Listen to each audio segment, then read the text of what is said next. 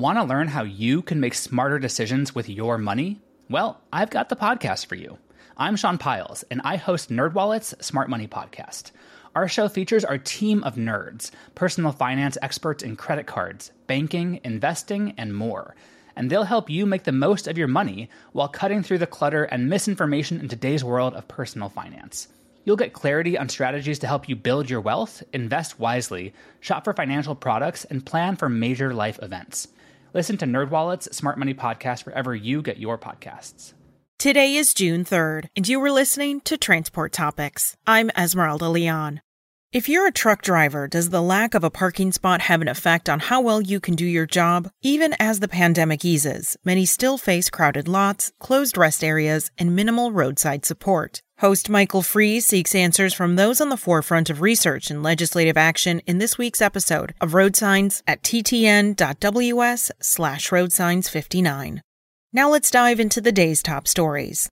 On Tuesday, news broke that JBS, the world's largest meat producer, had fallen victim to a cyber attack that hobbled its operations. Yesterday, the company announced it had made, quote, significant progress, end quote, to resolve the cyber attack. The majority of factories had returned to operation, according to the company. That's good news for the U.S. food supply, given that JBS's beef plants account for almost a quarter of American supplies. JBS USA Holdings also operates the 57th largest private commercial fleet in North America, according to the Transport Topics Top 100 Private Carriers list. A total of 5 new individuals have pleaded guilty to staging 2 accidents in the New Orleans area with tractor-trailers in 2017. Those staged accidents netted $282,000 in fraudulent financial settlements. The 5 who pleaded guilty last week admitted to conspiracy to commit mail fraud. That admission faces a maximum prison sentence of 5 years, a term of supervised release up to 3 years, and/or a hefty fine. The latest guilty pleas bring to 38 the number of individuals indicted in the ongoing investigation by the FBI and Louisiana State Police, with assistance from the New Orleans-based Metropolitan Crime Commission.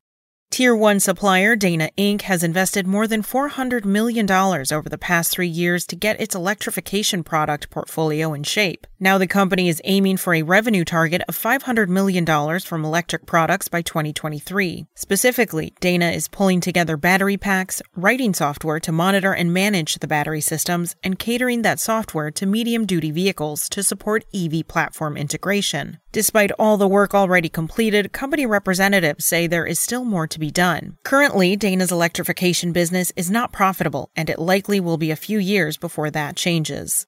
That's all for today. Remember, for all the latest trucking and transportation news, go to the experts at ttnews.com. Spoken Layer. Want to learn how you can make smarter decisions with your money? Well, I've got the podcast for you. I'm Sean Piles, and I host NerdWallet's Smart Money Podcast. Our show features our team of nerds, personal finance experts in credit cards, banking, investing, and more. And they'll help you make the most of your money while cutting through the clutter and misinformation in today's world of personal finance. You'll get clarity on strategies to help you build your wealth, invest wisely, shop for financial products, and plan for major life events. Listen to NerdWallet's Smart Money Podcast wherever you get your podcasts.